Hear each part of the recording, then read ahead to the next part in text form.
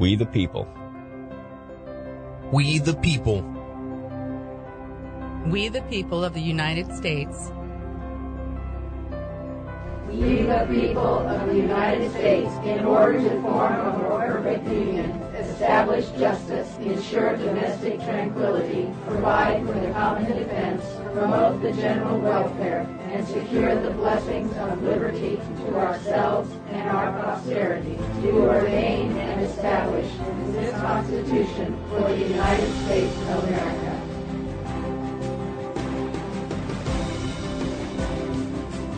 The ratification of the conventions of 9 states shall be sufficient for the establishment of this Constitution between the states so ratifying the same. Done in convention by the unanimous consent of the states present the 17th day of September in the year of our Lord 1787, and of the independence of the United States of America the 12th, in witness whereof we have hereunto subscribed our names. Article 7 of the United States Constitution, followed by the signatures of the various folks who were there on September 17th, 1787. The shortest and in some ways the most important article of the United States Constitution. It's Afternoons Live with Dave and John. It's Constitution Thursday, a time we set aside to read the words of the United States Constitution, talk about why they were written the way they were, what they meant then, how they've been interpreted subsequently to that, and even how they affect your life today. You want to join the show today? Text machine is open, 565-DAVE, 565-3283. Email remains DaveDiamondShow@clearchannel.com. And you can, of course, check us out on the web at KFIV1360.com, where all of the Constitution Thursday podcasts are available. So if you want to get caught up, you can do that there as well. A loqui conitio, stand up. Tell those who oppose liberty, don't tread on me. By the way, we're over 25 hours now. Just for this year, John. So you can actually spend an entire day listening to nothing but Constitution Thursday if you wanted to. I wouldn't recommend you do that. Because it's kind of like...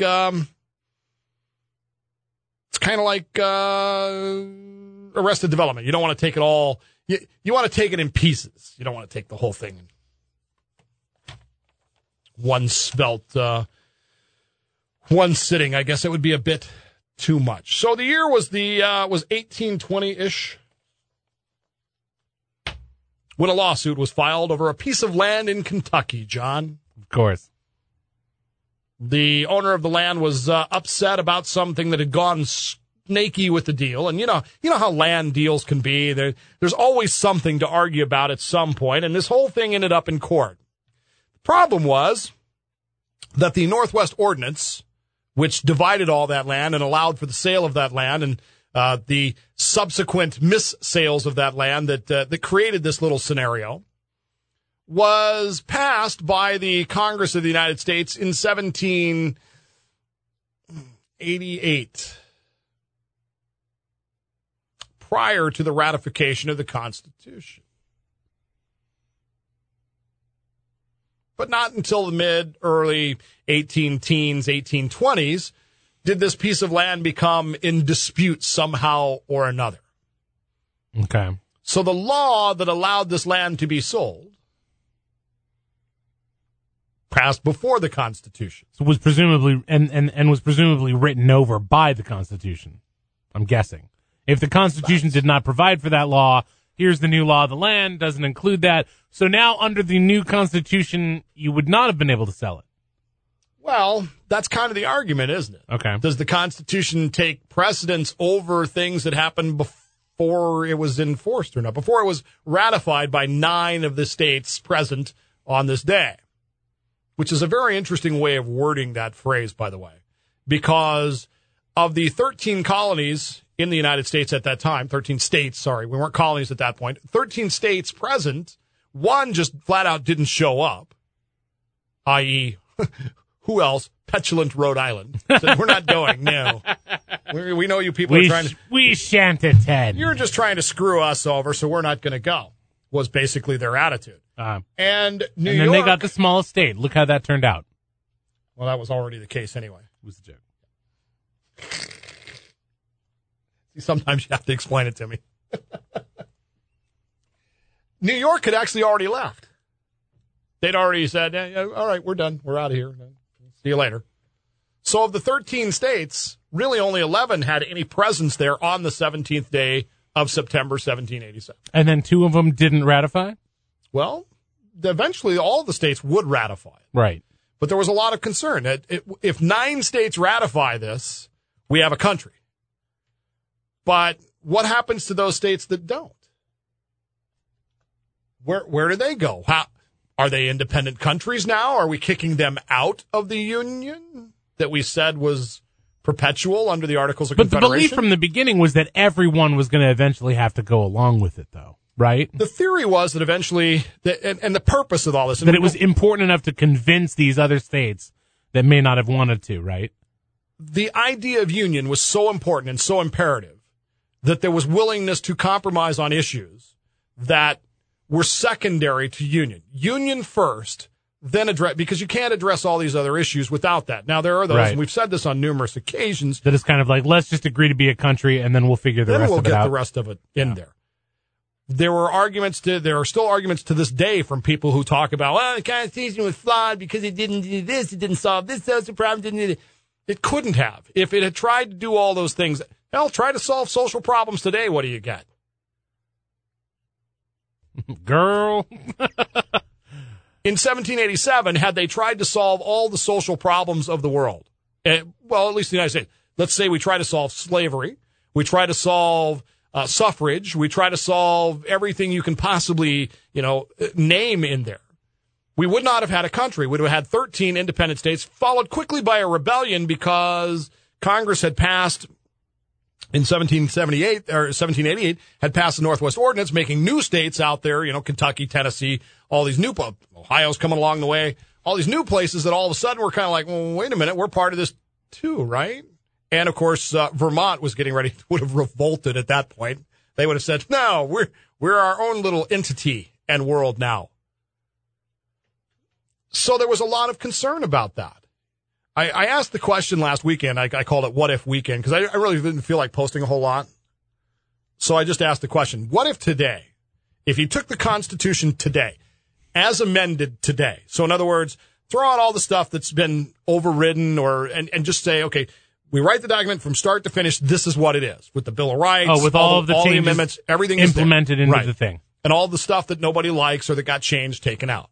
Which is, by the way, when the Congress reads the Constitution, remember when they put on this little dog and pony show at the start of Congress? That's how they read it. They take out the parts that have been overridden, which I completely disagree with. But, hell, I'm not in charge of the Republicans in Congress, and I guess they get to do whatever they want to do. Anyway, I postulated that question. Could that Constitution as it stands today, the one that we have, could that get ratified by the states today, do you think?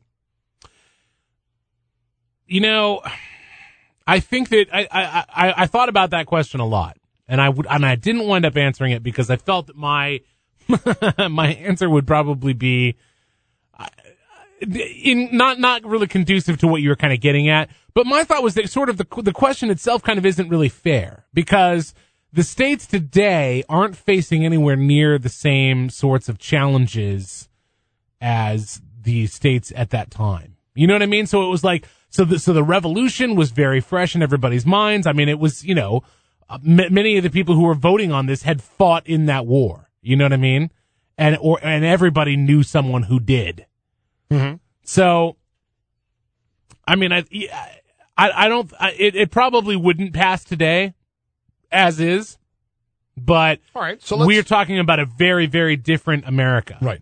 So let's say they wanted basically 70% of the states to ratify the Constitution. Uh-huh. That means we'd have to have 35 states today ratify it. I think it would be darn close. Keep in mind that that's about what it takes to pass an amendment to 2/3. Okay. 34. And we've had amendments. The Equal Rights Amendment that did not pass got, I believe, into the 30s, but not to that magic 34 number. I think it would pass ratification from that muster if you take that same standard, that 70% standard. But what would be the effect on the states that didn't?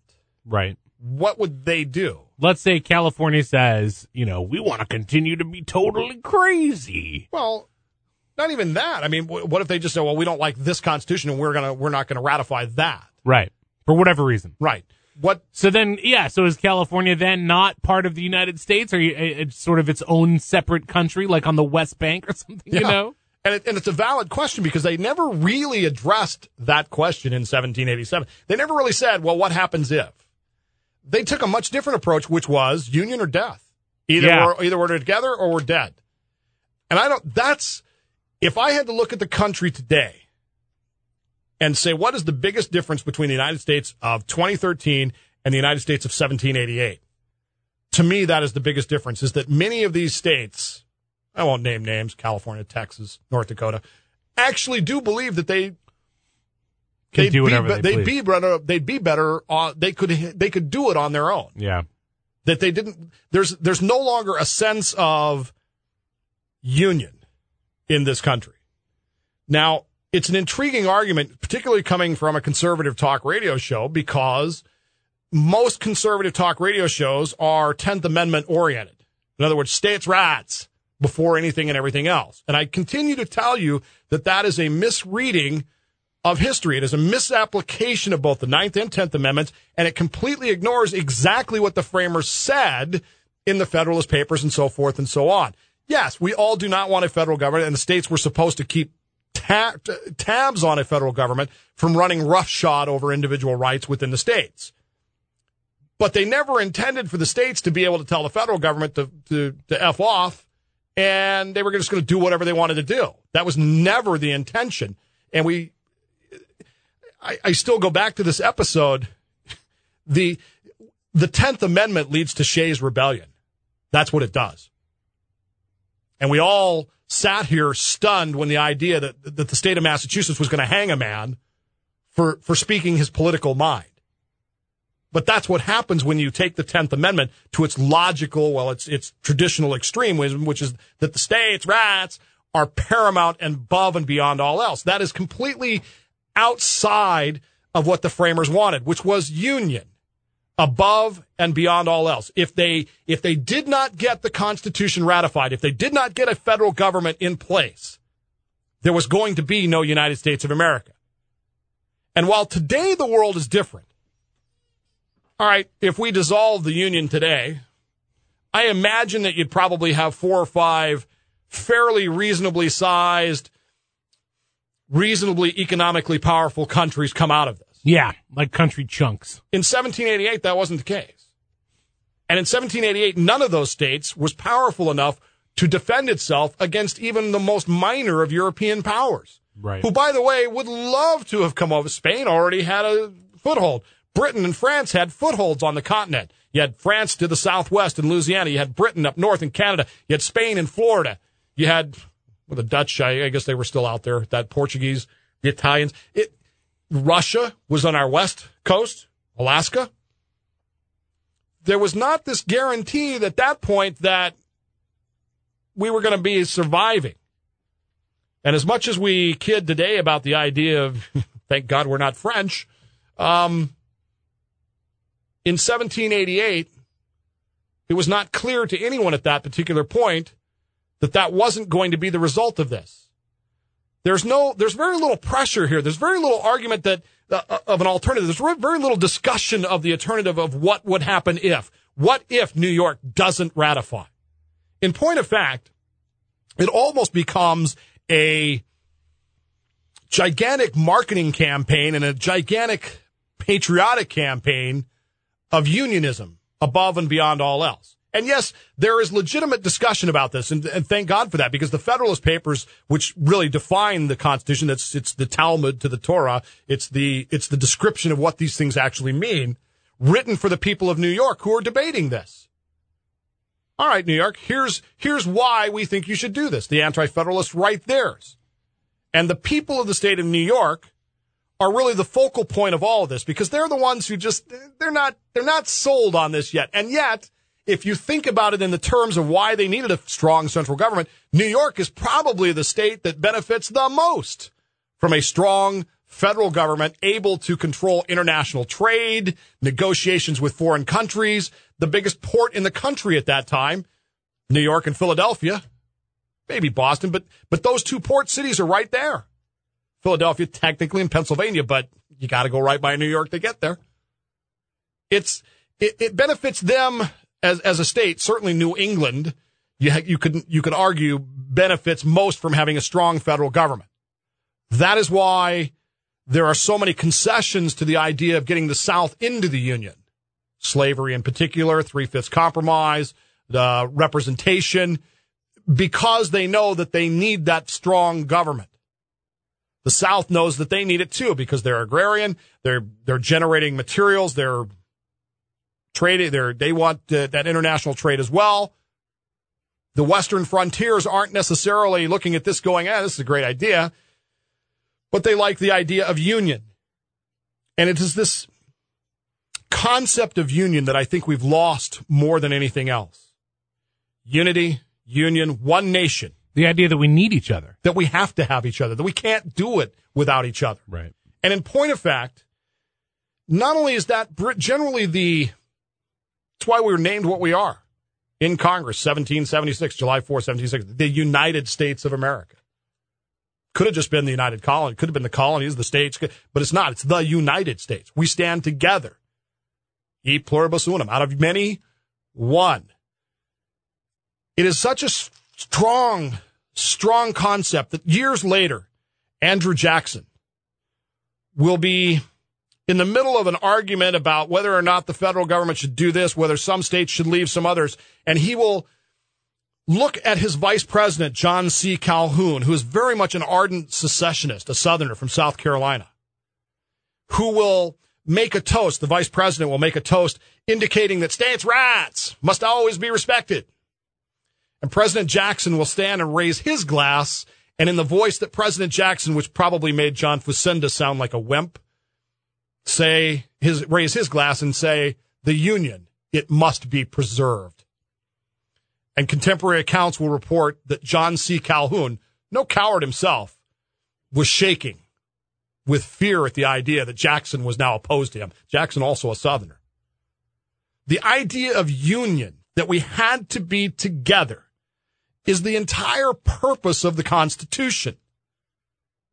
And indeed, later on, in 1860, 1861, if you pay close attention to the writings, and particularly the music, most particularly of the Union side, you will find numerous references to the idea that it's the Union that must be preserved. It's the unity that must be saved. Lincoln himself will say, this war is to save the Union. He doesn't call it the country. He doesn't call it the Constitution. He says it's to save the Union. Because just like the framers, he believes that if the Union can be maintained, you can work out all the other problems within the framework that's been established. If we've lost anything, I think that's what it is. We no longer really have that sense of, I'm a Californian, but I'm also a United Statesian, American. I'm an Oklahoman, but I'm an American. We've become so, I'm not sure what the word is, John. We don't sense that union anymore. I'm not sure where we lost it. Not sure when it went away. But there's no element here of unity. There's no celebration of that concept that we are one country. And if you don't believe me, just go to any Independence Day celebration and see what's been, listen to the words that are said. Listen to the ideas that go on around there. You very rarely will hear anything about unity or union. United. Except in the most trivial of senses. I'm way over time. It's 20 after 565, Dave. Stay with us back after this.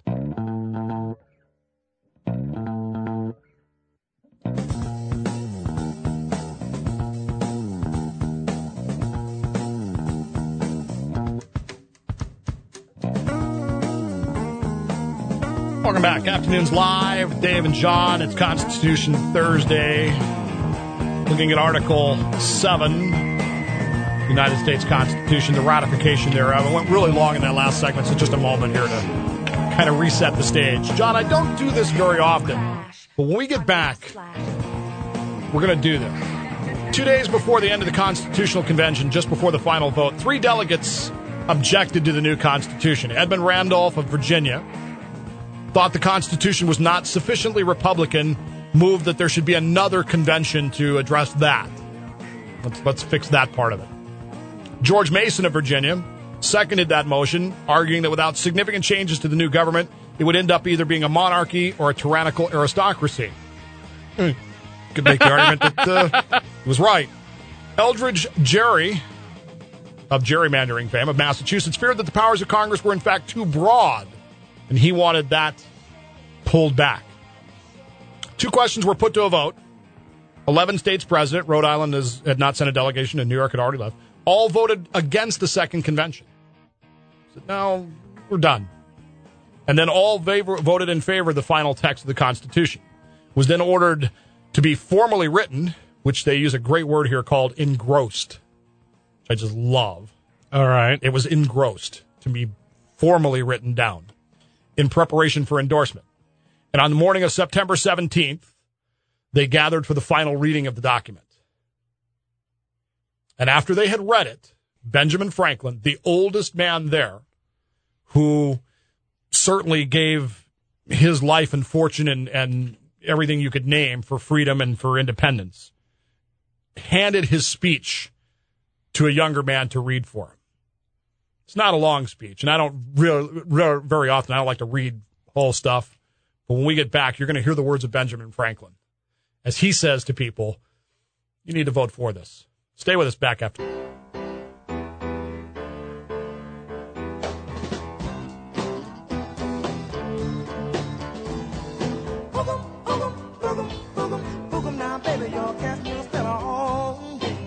Welcome back. Afternoons Live. Dave and John, Constitution Thursday.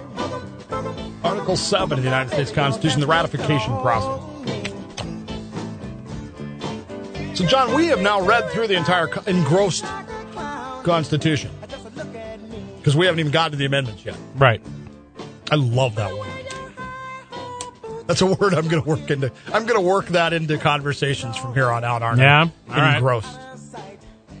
Following the reading of the engrossed Constitution, Dr. Franklin, who, remember, was in, they didn't have wheelchairs, but he was gout-ridden. He was old. He was 79, which is old even today, but back then was beyond ancient. Really old. He could barely speak anymore. He rose out of his chair with a speech in his hand. He had reduced it to writing for his own conveniency. And then he handed it to Mr. Wilson to read to the convention. So they have just finished reading the entirety of it. And then you get these words from Dr. Franklin. I confess that there are several parts to this Constitution which I do not at present approve, but I am not sure I shall never approve them. For having lived long, I have experienced many instances of being obliged by better information or fuller consideration to change opinions, even on important subjects, which I once thought right, but found to be otherwise. It is therefore that the older I grow, the more apt I am to doubt my own judgment and to pay more respect to the judgment of others. Most men, indeed, as well as most sects in religion, think themselves in possession of all truth, and that wherever others differ from them, it is so far error. Steele, a Protestant in dedication, tells the Pope that the only difference between our churches in their opinions of the certainty of their doctrines is the Church of Rome is infallible and the Church of England is never in the wrong. But though many private persons think almost as highly of their own infallibility as that of their sect, few express it so naturally as a certain French lady who in a dispute with his sister said, quote, I don't know how it happened, sister, but I meet with nobody but myself that's always in the right. In these sentiments, sir, I agree to this Constitution with all its faults, if they are such, because I think a general government necessary for us. And there is no form of government but what may be a blessing to the people if well administered, and believe further that this is likely to be well administered for a course of years, and can only end in despotism, as other forms have done before it, when the people shall become so corrupted as to need despotic government, being incapable of any other. I doubt, too, whether any other convention we can obtain may be able to make a better constitution. For when you assemble a number of men to have the advantage of their joint wisdom, you inevitably assemble with those men all their prejudices, their passions, their errors of opinion, their local interests, and their selfish views. From such an assembly, can a perfect production be expected? It astonishes me, therefore, sir, to find this system approaching so near to perfection as it does. And I think it will astonish our enemies, who are waiting with confidence to hear that our counsels are confounded like those of the builders of Babel, and that our states are on the point of separation, only to meet hereafter for the purpose of cutting one another's throats. Thus, I consent, sir, to this Constitution, because I expect no better, and because I am not sure that it is not the best. The opinions I have had of its errors I sacrifice to the public good. I have never whispered a syllable of them abroad. Within these walls they were born, and here they shall die. If every one of us, in returning to our constituents, were to report the objections he has to it and endeavor to gain partisans in support of them, we might prevent its being generally received and thereby lose all the salutary effects and great advantages resulting naturally in our favor among foreign nations as well as among ourselves from our real or apparent unanimity. Much of the strength and efficiency of any government in procuring and securing happiness to the people depends upon opinion, on the general opinion of the goodness of government, as well as the wisdom and integrity of its governors. I hope, therefore, for our own sakes, as a part of the people, and for the sake of posterity, we shall act heartily and unanimously in recommending this Constitution, if approved by Congress and confirmed by the conventions, wherever our influence may extend, and turn our future thoughts and endeavors to the means of having it well administered. On the whole, sir, I cannot help expressing a wish that every member of the convention who may still have objections to it would, with me, on this occasion, doubt a little of his own infallibility, and to make manifest our union, put his name to this instrument. It then moved that it be signed by all of the folks there and presented as it was. The idea of union ran so deep that Ben Franklin made it. I read that for the first time this week. John, I'm 50 years old almost. This week was the first time I'd ever read his entire speech there. It's not long. Yeah, I'd never seen it before either. Most people haven't. The idea I hate so much is this ridiculous idea that is put on by people time and time again, uneducated, illiterate people who do not understand but talk about how the Constitution was written by a bunch of go white guys who were just trying to protect themselves. Ask them to their face if they have ever read the words of Ben Franklin. I guarantee you they have not. The Constitution wasn't written to be perfect. It was written to provide for unity. And every element, every person, every ideology, every intention to divide is unconstitutional, period. And I don't care which side it comes from. Union must be preserved. All of the other problems can be solved. Look at the things that we have done as a nation. Look at the leadership we have given the world in ways. And in ways when we couldn't figure out a way to solve it that we knew was right, we were willing to sacrifice hundreds of thousands of our own citizens to make it right, to preserve the Union, so that then we could pass amendments to the Constitution in the proper and meaningful way to make those changes that should have been made. Women have the vote. 18-year-olds have the vote. Former slaves have the vote and citizenship. No other country has managed to do it in quite that way. The slavery is still legal in some parts of the world. Only these things can be accomplished by union. There was never any question as to whether or not all 13 states would eventually ratify the Constitution, because there could not be any discussion about what would happen if it didn't. It was union or die. Ben Franklin's famous cartoon, you've seen it, of the snake divided up in half, and it says join or die, and it has the various colonies written. You know when that was written? You know when he drew that cartoon? It wasn't for the American Revolution. It was actually for the French and Indian War. He was trying to get the colonies to understand even then that they had to unite. And even today, we say we're Americans. But do we act like it? Do we put the union of the country ahead of every other consideration? Or do we find states that are trying to do things that are divisive, forcing other states to go along with them because they think they can get away with it? Is that the proper way? Is that the way the framers meant for it to happen? Changes can be made. That's the beauty of all this. That's why I get so angry with the Republican Party when they put on this dog and pony show of reading the Constitution at the start of Congress, because they cut out the parts that have been changed. No. You need to leave those in because it demonstrates the fact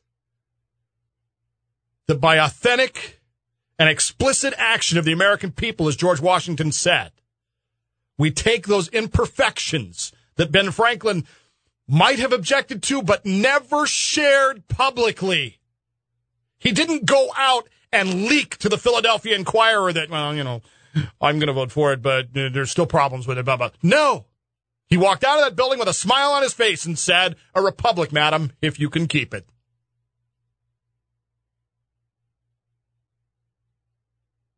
Union or die. That's what the Constitution is.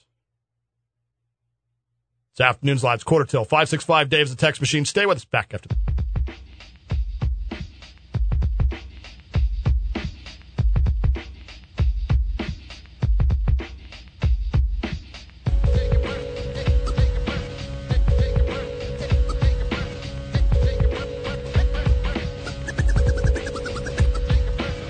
I never thought that you would grab me, undermine me, and backstab me, but I can see clearly now the rain is gone, the pain is gone, but what you did was still wrong. There was a few times I needed your support, but you tried to play me like an indoor sport, like racquetball, tennis, pool, whatever. All I know is that you attempted to be clever. Nevertheless, cleverness can impress. Welcome back. Afternoons Live, KFIV, KWSX, iHeartRadio. Constitution Thursday episode of The Big Show.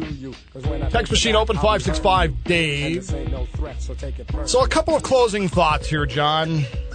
In the case of Owings versus Speed, the case that went to the Supreme Court dealing with the land tract, the Supreme Court actually looked at this very carefully. And they determined that it is impossible for two governments to exist at the same time. And so, the prohibition in the Constitution that the federal law shall not interfere with state jurisdictions did not apply to that law. And so they affirmed the judgments that were given and said, no, you're okay. There can't be two governments at once. And the constitutional government did not go into effect when 9 states ratified the Constitution. It did not, in fact, go into effect until March 2nd of 1789, when all of the states had ratified it and reported it to Congress as ratified, and Congress said, sure, thus it is so.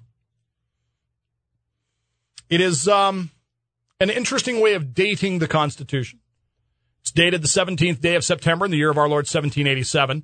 That's it's a phrase that is most of us are familiar with, but had really gone out of use in common writing at that point. It really wasn't used as commonly as you might think that it was. And indeed is really never used again in the official documentation of the United States. But added to that is the 17th day of our year of our Lord, and of the independence of the United States of America, the 12th year. Just the 12th, but the 12th, meaning the 12th year of our independence. They wanted to make sure that they marked those dates. Right. They marked those dates. Year 237 of our independence. Not our government, but of our freedom, of our independence. It is fascinating to me to watch all of this stuff happen, to understand, as we have finally come to understand, what the Constitution was done for, why it was there, why it was needed. And yes, it didn't solve all of the social ills. It wasn't meant to. It was meant to unite us together as one nation that could then go forward and solve all of those things using our manifest destiny, a phrase that wouldn't come along till later, to accomplish all the things that those men knew we could do, as long as we, the people, were willing to do what it took. Until we weren't, in which case we would get the despotic government that we deserve. It should make our representatives ask themselves questions. It should make us sit up and go, when we come to a point where we have to argue about whether or not something is right, wrong, or even doable, what if we change the question anymore? Is this legal?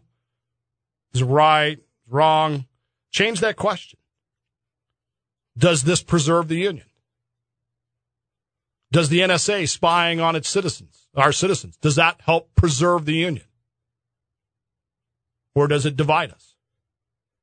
Does the Affordable Care Act preserve the Union, or does it divide us? Does taking action in Syria preserve the Union, or does it divide us? I submit to you that if it divides the Union, it is unconstitutional, period. Because the purpose of the Constitution is union, first and foremost, even at the end of the day. Article 7 of the Constitution.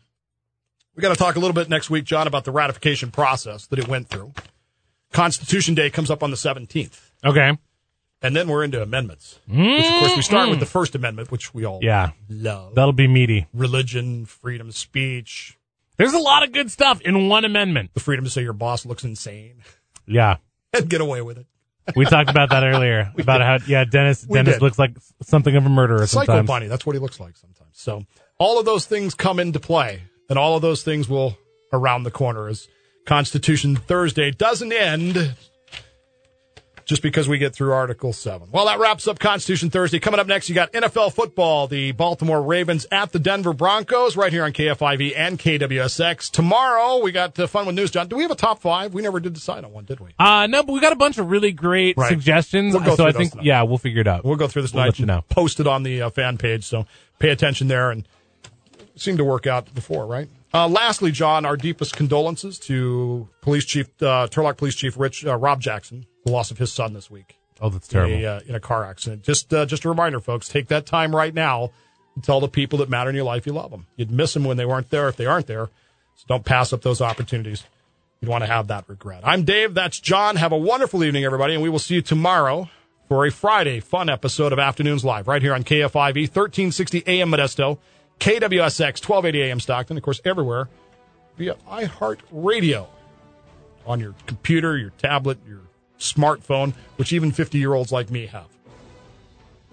And stay tuned for the climactic debut of the NFL on KFIV 1360 and KWSX 1280 AM. So jazzed for that. Yeah. Go Broncos. And it's Broncos tonight, right? It is. Yay! Really excited. See everybody tomorrow. Have a great evening, everybody.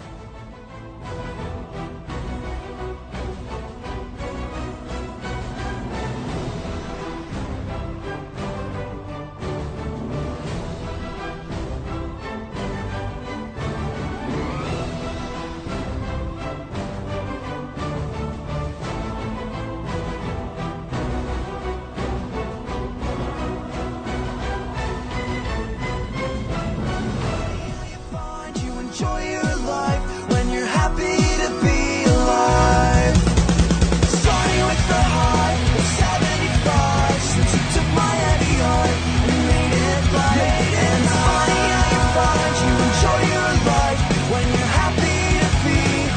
Afternoons Live is a Slippery Fish Entertainment production for Clear Channel Media and Entertainment, Modesto.